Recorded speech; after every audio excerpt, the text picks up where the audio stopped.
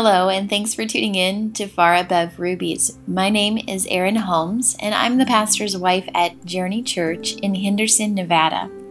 Through Far Above Rubies, we dig deeper into the Word of God, not only to find out more about who He is, but also about who we are in Him. If you enjoy the podcast, be sure to subscribe and invite your friends to do the same.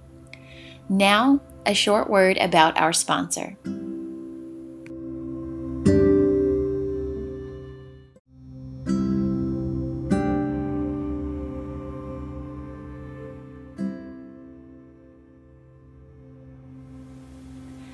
Hello, and thank you for tuning in to Far Above Rubies today.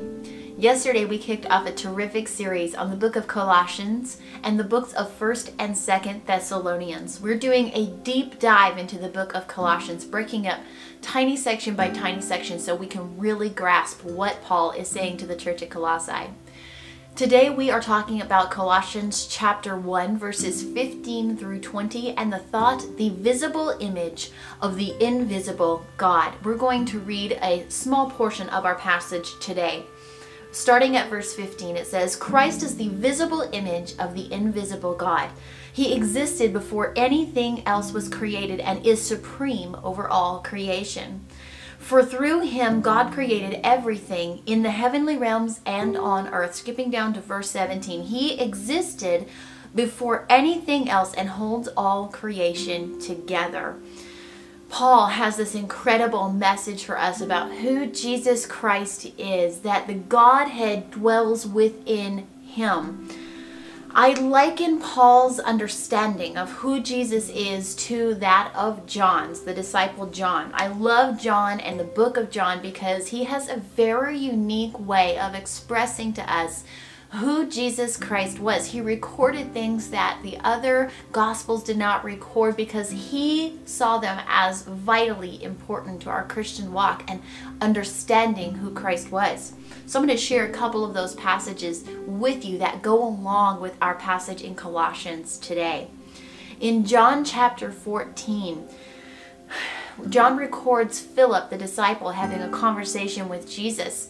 And Philip says to Jesus, Lord, will you show us the Father? Jesus spends all this time talking about his Father who is in heaven, okay? And Philip says, well, just show us the Father. Show us who he is. Help us to understand the Father. Show us the Father. And Jesus' response to Philip is beautiful. He says, have I been with you all this time? And yet you still do not know who I am, Philip.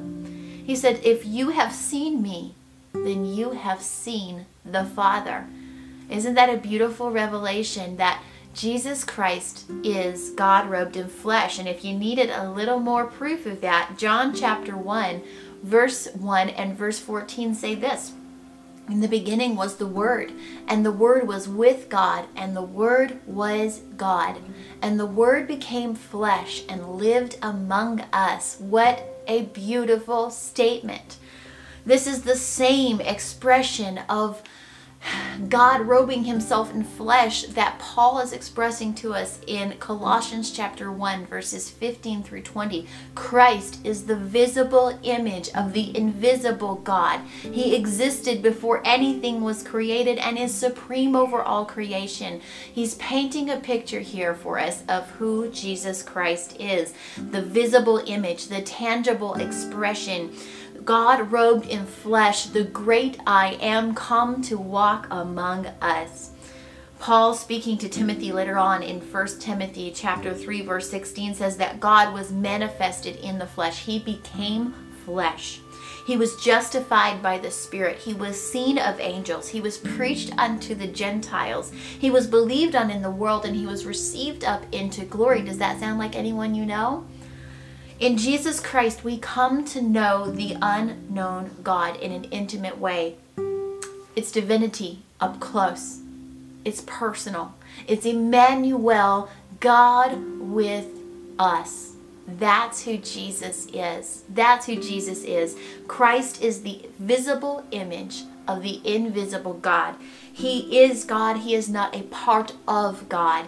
He is not one of three. He is God. Hear, O Israel, the Lord our God is one Lord. Not, hey, oh, P.S., there's these other guys too. Hear, O Israel, the Lord our God is one Lord. This is not a denominational issue. This is a scriptural issue. I don't care what denomination you belong to or I belong to. We can all agree upon the Word of God and what it says.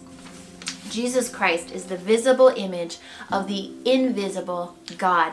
He is the Word becoming flesh. He is the Father. He is the Son, and He is the Holy Spirit. Thank you so much for tuning in today. And I will see you all again tomorrow. If no one has told you lately, you are loved and you are cherished and you are valuable. You have beautiful and tremendous worth, my sweet friend, and that worth is far above rubies. Thanks for being here. I'll see you tomorrow. God bless you.